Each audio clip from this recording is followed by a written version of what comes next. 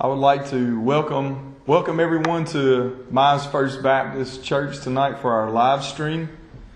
And I would like to just to say a prayer tonight before we get started, especially for those who endured some severe weather. We're even a little bit late tonight. We usually start at 6, but we're 7 o'clock tonight because I've been in the bunker, my father's bunker, a storm shelter that we kind of hid away in. But I know that there was several who experienced some bad weather, and we're going to pray for their safety right now. Let's pray. God, my Father, I just thank you, Lord, for this day, what it means, Lord, to Christians all around the world, Father. God, that we can celebrate what you have done. You've redeemed a people, God, your people. And God, I pray, Lord, that you would just continue to work on us, Lord, and through us, Father, so that we might see our lives, Father, as, God, a living testimony to you and for you, Father. God, we love you. We love you so much, Lord. God, I also pray, Lord, for those who have endured severe weather today, and all those that, God, are dealing with so much, whether it be sickness, Lord, whether it be job loss, Father, whether it be that they were in this storm, Father. And God, I don't know if there's any injuries or deaths, Father, but we pray, Lord, that, God, that you would take care of each need, Father. God, we love you and we thank you. We know that we can trust in you, Father. It's all in Christ's name we pray. Amen. Tonight, we've been going through the covenants. The last several times that I've preached, we've discussed the covenants of the Old Testament, starting with the covenant of creation, you could call it, the Adamic covenant, Adam and Eve, and then continuing through the Noahic covenant, and then followed by the Abrahamic covenant, and then the Mosaic covenant, and then lastly, the last time that we got together, we talked about the Davidic covenant. And so, man failed. Man failed in keeping the covenant of creation with the fall of man in the garden, with the disobedience of Adam and Eve. They were cast out of the garden and out of God's presence.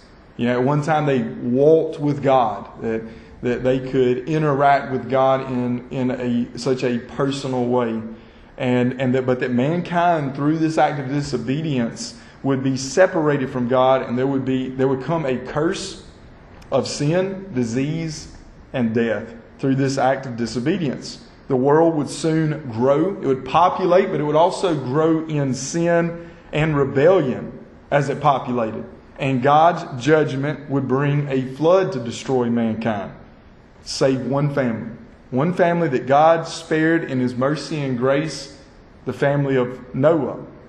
God would make a covenant with Noah and all of mankind to never again destroy the world by flood. That He would promise that He would never destroy it again by flood, and that His promise is made known through this sign of the rainbow. And so every time that we step outside and that we see, even after this storm, that we'll see this, that we could see a rainbow. And that rainbow is reminder of God's amazing grace and His mercy that He showered on mankind by not completely destroying us all. And so even after this, it wasn't long again before mankind, once a group, they grew again in population, but also in rebellion and sin. At that time, God takes a man named Abram, and He gives him these promises. God promises to make Abram this great nation, Israel. And He promises him a land flowing with milk and honey. More descendants. He promised him more descendants than the stars that he could count in the sky. And He also promised him that He would use his family, this nation of Israel, to bless the nations through Abram's family. He also changes Abram's name to Abraham, the father of a multitude. And it doesn't look too good for this nation, though, not too long after. As we're going to see, this nation is going to become slaves of a foreign land, nation of Egypt. But God hasn't forgotten His people, and He hasn't forgotten His promises. He hears His people cry out to Him. And He, as the Scripture says, He remembers His promise. So He raises up this deliverer named Moses. And through Moses, God not only delivers this nation, this Jewish nation, from slavery, but He leads them through the wilderness, through all those wilderness years, and eventually to the promised land. He will make Israel into this great nation, and He will be their God, and they will be His people. He gives the Mosaic law to the people and renews this great covenant that He had made with Abraham by promising His people great blessings if they obey, but cursings if they do not. The nation is going to rise and then fall, fell at the hands of their enemies because of their own disobedience to God, who is supposed to be their one and only King, the King of the universe. But yet Israel wanted an earthly king. That's what they begged for, is this earthly king. And God gave them kings. One of these kings would be what God called a man after God's own heart. Not a perfect man in the least, but one that loved God and wanted to please Him. God promised to give David an eternal kingdom through his descendants, this Davidic covenant. And it would be through this Davidic lineage that we would get the Messiah, that the Messiah would come. Christ Jesus would be born. Israel, God's chosen people, so blessed, but yet the laws given and the laws broken. The tabernacle and the temple built and forsaken. The sacrifices made and then abandoned. The prophets ignored and then silenced. The nation sent away into exile. What hope was there? What hope was there for this nation? The prophets, thou at the hands of a cruel Roman reign of terror. That's where they would be. After about 400 years of silence from the prophets, now they find themselves at the mercy of the Romans. Just a hope in some ancient prophecies of a coming king that was supposed to bring peace and prosperity, and a kingdom that was supposed to be greater than David's kingdom. The hope was to see the end of the Roman rule for these Jewish people, this Jewish nation. For the nation to be restored and to be healed. For prosperity beyond anything that they could imagine. That's what their hope was. But why Israel? This nation that, when I think about, they struggled. Imagine it. People that knew who God was, had seen God's great acts, and was given the truth, but yet they struggled. That they struggled with disobedience, they struggled with faith, they struggled with chasing after other gods. They struggled. But it probably isn't hard to imagine if you're like I am, because that struggle is so much within myself. A struggle with doubt, a struggle with fear, a struggle with sin, a struggle with idolatry, chasing after things that are not God. That is my story. So when I read through the Old Testament and I see these stories of these imperfect people who have been shown the truth and yet they still struggle, I see myself. What is special about this nation that God, that leads God to make such wonderful promises to its people? That He would make them His people. Basically, the reason is that the Lord has put His own reputation on the line. That He has put His own honor on the line. That He has chosen this nation to be His people. And it says this. So He says, "It is not for your sake, O house of Israel, that I am about to act, but for my holy name, which you have profaned among the nations where you went. And I will vindicate the holiness of my great name, which has been profaned among the nations, which you have profaned in their midst. Then the nations will know that I am the Lord. Ezekiel 36, 22 and 23. And so it's not because of us, it's actually in spite of us that we are constant, or that this, in this instance, the nation of Israel, chosen by God to be His people, but yet constantly rejecting the very God that saw them through, that took them out of slavery, that made them His people. And they constantly go and chase after other gods. And as a result, He turns them over. He turns them over to their enemies. He chastens His people. God makes it clear that He did not set His love on Israel because it was inherently better or larger than other nations for the Israelites. Because He calls them, they were the least of all peoples. And doesn't He do that so much in Scripture? I think about Gideon, the least of the least, and David. You know, how he takes these that would seem so insignificant, and that's who He chooses. And He chose this nation Israel. Why Jacob? Why not Esau? But He sets His love on them because He sovereignly chose to love them. Deuteronomy 7:8.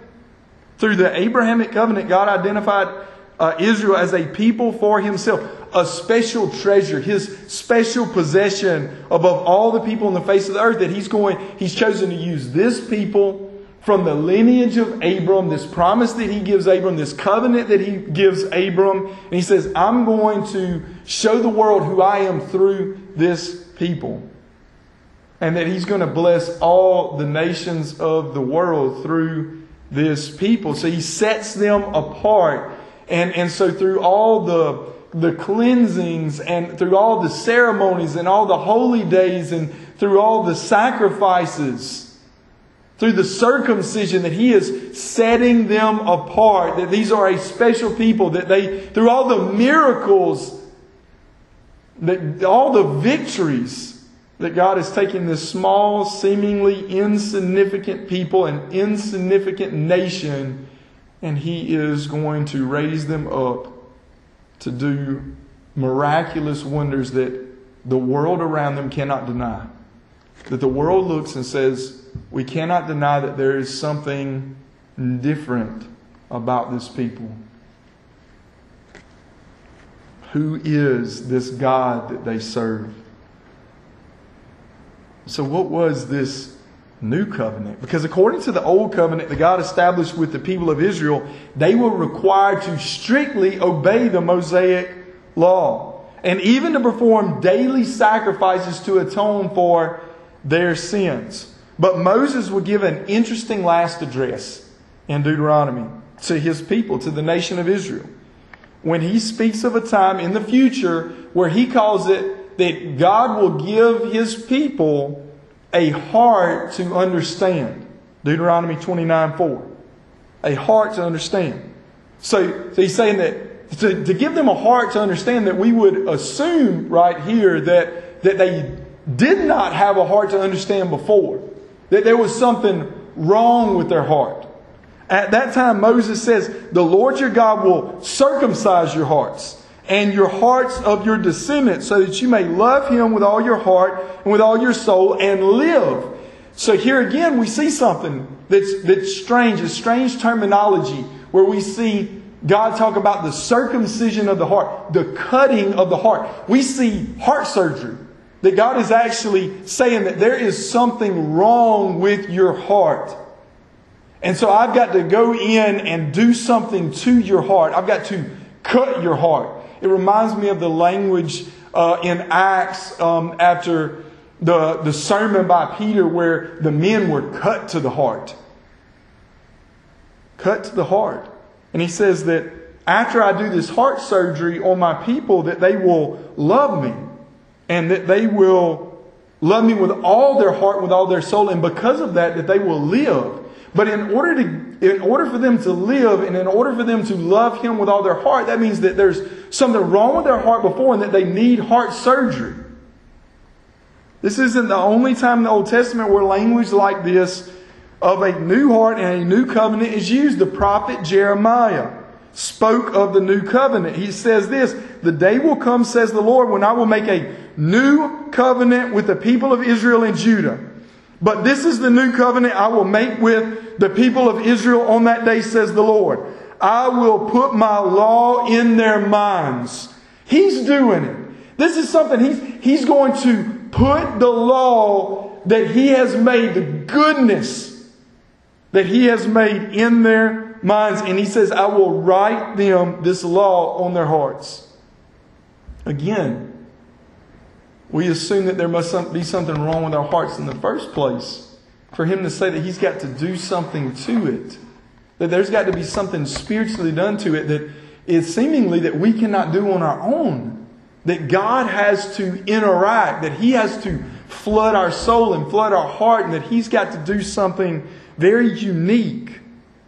He says, I will be their God and they will be my people. Jeremiah 31 and verse 33. The new covenant is also mentioned in Ezekiel 36, 26 and 27, where He says, I will give you a new heart and put a new spirit in you. I will remove from you your heart of stone and give you a heart of flesh. And I will put my spirit in you and move you to follow my decrees and to be careful to keep my laws. And so this, to be honest, this really stirs me up because I think about, again, something's wrong and He's got to act. That He could just go the way of condemnation, right? Just let them go on their own. On their own, they have a heart of stone. And this is so familiar to me because I can remember so much of my life growing up in rebellion to truth. In rebellion to truth, that there were things about the gospel that I rejected. There were things that I didn't want to believe because it conflicted with the way that I viewed life and the way that I lived my life. And so when I would sit under preaching, or I would hear the Word of God, or I would read the Word of God, and all this condemnation would fall on me when my life did not look like the truth that was being presented before me. That there's only two options, right? There's only two options. That you either have to submit to truth, that your heart has to be broken, that the pride has to be stripped away, and you have to admit that you're wrong, or that you've got to reject it, that you've got to convince yourself that you're right and that the truth set before you is wrong. And so many times with a hard heart, a heart of stone, that I convinced myself that I was right. That I ignored the truth. I sat under preaching for years and ignored the truth. And I had a heart of stone. And He had to take the heart of stone out. And as He puts it here, He had to give me a heart of flesh. He had to give me a new heart and a new spirit, so that I might love Him and want to obey Him and want to believe Him. So that now when there's a conflict between my opinion and the Word of God, that my opinion has to submit. That I have to submit to God's Word. The Old Covenant and the New Covenant are definitely two different things. But yet there is some change and some continuity between the two. While the Old Covenant could only condemn, and it was temporary, and was to be replaced, the New Covenant provides righteousness for us. It is permanent and it offers life. The letter, it says, kills, but the Spirit gives life. 2 Corinthians 3:6. The Old Covenant was veiled. It was cloudy. It's why so many, when Jesus comes on the scene, that even those closest to Jesus, they they weren't even sure exactly how this was going to go down. They were expecting a Messiah that would overthrow Roman rule, that would build this kingdom here on earth, an earthly kingdom that would prosper. And they did not see the truth of the gospel completely. It was veiled. It was cloudy. It says it was cloudy with Paul until God had to move on Paul and remove the scales so that he might see. He has to do the same with us. He has to do the same with us. It's a mystery that has been unveiled in the life of Jesus Christ. And the veil must be removed from each of us so that we might see. And we can't be so arrogant to think that this is something that we can do on our own. It must be something that God has to do, that we have to beg for God's grace and His mercy to give us eyes that we might see. In Hebrews 8:13, it says this about Christ. He makes the first law obsolete. We're no longer under the law, but now under grace. Romans 6:14 and 15. The old covenant has served its purpose and has been replaced by a better covenant. Hebrews 7:22. In fact, the ministry Jesus has received is as superior to theirs as the covenant of which He's the mediator. He is the mediator. He's superior to the old one, since the new covenant is established on better promises, that it is eternal, and that the sacrifice is a once and for all payment for our sins. There's no more need for bull and goats. There's no more need. He is the high priest. There's no more need for the temple, because now that the Holy Spirit can dwell in men, there's no more need. It is a better covenant. It is a better promise. Another way to explain the continuity between the old and the new covenant is to apply the illustration that Paul uses from Galatians 3:24 and 25. Paul writes it this way: so then the law was our guardian until Christ came, in order that we might be justified by faith. It's our guardian to show us the way, to show us the truth, to show us that we were wrong, to show us what holiness is. This is what goodness is. You cannot keep it. You want to know what goodness is? You can't just make it up as you go, because if you can make up what you believe goodness is, then you can attain that, right? Then I can attain goodness. But if goodness is based on who God is and His law, then we will see very quickly that we don't match up. Right? It doesn't take me long to read the Bible, to read the Bible now, a few minutes and maybe a few moments, and I already am confronted with sin. I'm confronted with mistakes. I'm confronted with problems in my life. I'm confronted with flaws. It doesn't take long to see that I don't match up to His holiness. That if I thought I was good, I realized that I missed the mark. The guardian in the Greek, it was a slave whose job it was to conduct a young boy to and from school and to supervise his conduct. The guardian was to go with and follow and check on to see that these young men were properly behaving. When the boy grew up, the guardian was no longer needed. This analogy can help us understand better the elements between the continuity between these covenants. Is that what Paul's saying is that the guardian is no longer needed now because now we have a better covenant. So how has this New Testament been fulfilled in Jesus Christ? Through this study, I found over 350 prophecies in the Old Testament that were filled through Jesus Christ. And I read a lot of them. And I won't be going through all of them, so you can breathe.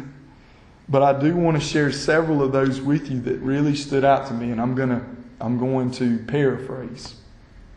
In Genesis, Christ is seen in creation. Let us make man in our image. He is also prophesied to come from the seed of a woman and to crush the serpent, the devil. He is to be the seed of Abraham, Isaac, and Jacob and come from the line of Judah. He is the substitutionary atonement in the story of Abraham and Isaac. And He is to come out of Egypt. That's all in Genesis. In Exodus, He's the great I am. He is the Passover lamb. He is the firstborn son, and He will be exalted. He is the spiritual rock of Israel and the great deliverer, the greater Moses. In Leviticus, it's His blood that offers true atonement. He's also the drink offering that quenches our thirst. In Deuteronomy, John the Baptist we see later would be the forerunner, but we see a forerunner here that tells the people of the coming Messiah. And we see the curse of a man hanging on a tree in Deuteronomy. In Ruth, we see the great kinsman redeemer. In 1 and 2 Samuel, we see an eternal king from the lineage of David. In 2 Kings, we see a bodily ascension to heaven. In Job, we see the resurrection predicted. In Psalms, He is everywhere. He's the Holy One. He's the anointed King. He's the beloved Son who sits at the right hand of God. It speaks in Psalms of His humiliation and His exaltation. That He will not see corruption and He will rise from the dead. His death is described in Psalm 22, where He suffers and He thirsts and His hands and feet are pierced, stripped, and His garments gambled away. He is accused of false witnesses and He does the will of the Father to please the Father. He is the rejected stone who is given vinegar in thirst, and He prays for His enemies. In Isaiah, it is full of Christ. As I read through so many of these the last couple of days, I just could not get away from this fact that Jesus Christ quoted these scriptures. He quoted Zechariah and he quoted Isaiah so many times. And in Isaiah, that the Jews, they knew that Isaiah was talking about the Messiah, and they knew that in so many places in the Psalms and Isaiah and Zechariah, that those places were viewed as it was talking about God, the one God, the sovereign God. And yet Jesus quotes those very verses time and time again. So listen, I'm going to tell you something. He is either God the Son. He is either God or He is a blasphemous person. People, He is God the Son. In Isaiah 6, it tells that His words will be rejected. In chapter 7, it says He's Emmanuel, God with us, that He's born from a virgin. In chapter 9, He is called the Everlasting Father, the mighty God, the Prince of Peace, who was sent from Galilee to the Gentiles. In chapter 11, He is Adonai, Lord, from the rod of Jesse. Later in Isaiah, He's the cornerstone who healed the blind, the deaf, the lame, and the mute. He is the shepherd, and He is God's servant who will have compassion on the poor and the needy. He would come to proclaim good tidings of peace and good news. He is the judge, the first and the last, the Alpha and the Omega. He comes for all people. He would be despised and rejected by men, His face beaten. He's spit upon in Isaiah. He would bear the sins of the world and provide peace between man and God. He is the sacrificial lamb who would be oppressed and would be afflicted, would be killed, and would be buried in a rich man's grave. He was innocent of the charges against Him. He would be resurrected and He would live forever in Isaiah. And the elect, it says, shall inherit a new heaven and a new earth. In Jeremiah, the Messiah would be born a king from the seed of David.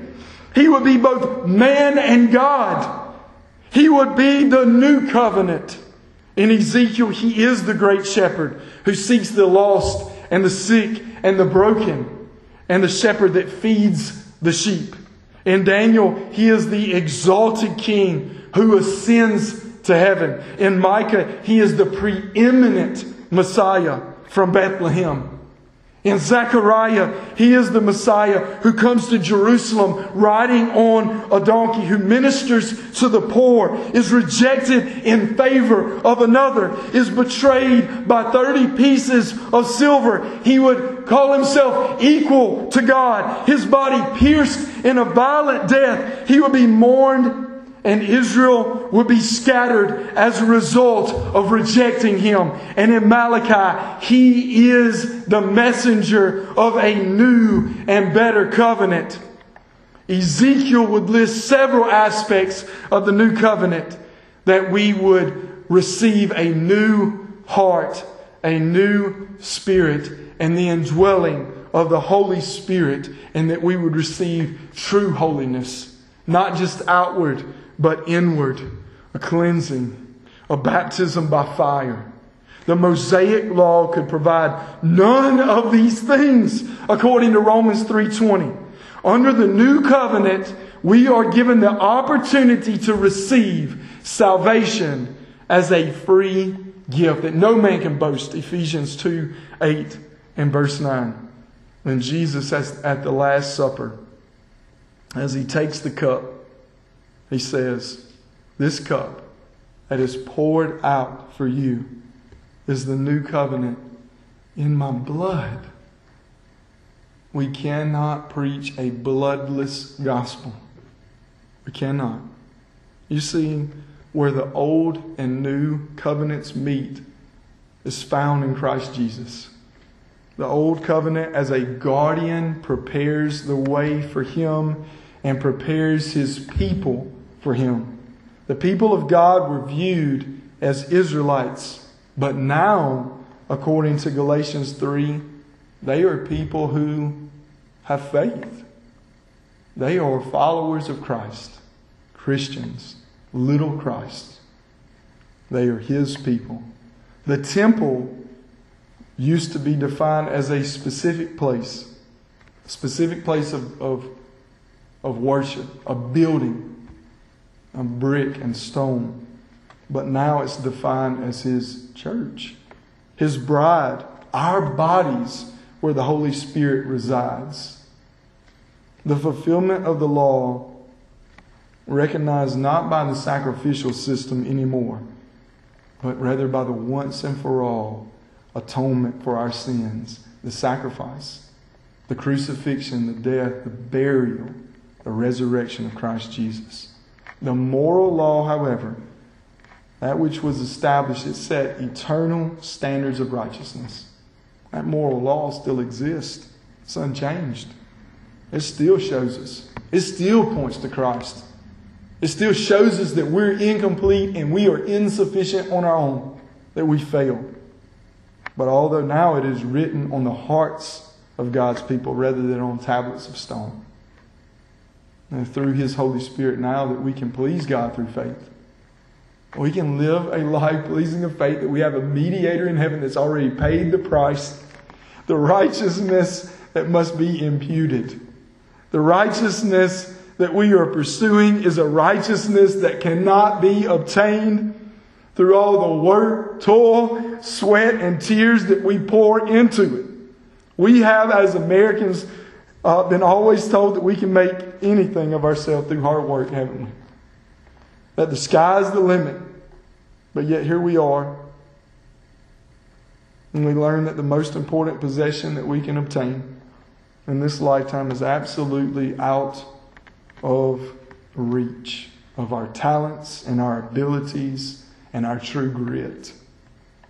We're at the mercy of a 2,000-year-old story of a man that came and did it for us. He worked for us. He served us. He bled for us. He died for us. And He overcame the grave for us. He followed the law to its letter so that we can obtain the righteousness that He earned and we now get to enjoy. He is the hope for the world. He is the new covenant. He has made the old obsolete so that we might have life and have it more abundant. Let us pray. God, my Father, we thank you, Lord.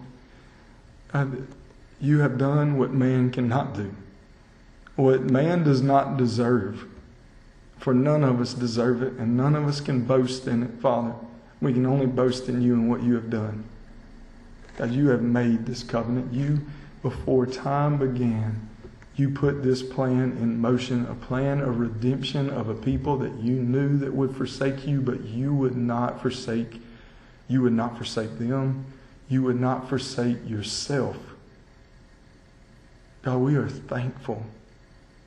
We are thankful on this Easter day, this resurrection day where we get to come and celebrate. But God, I pray, Lord, that our celebration would not stop.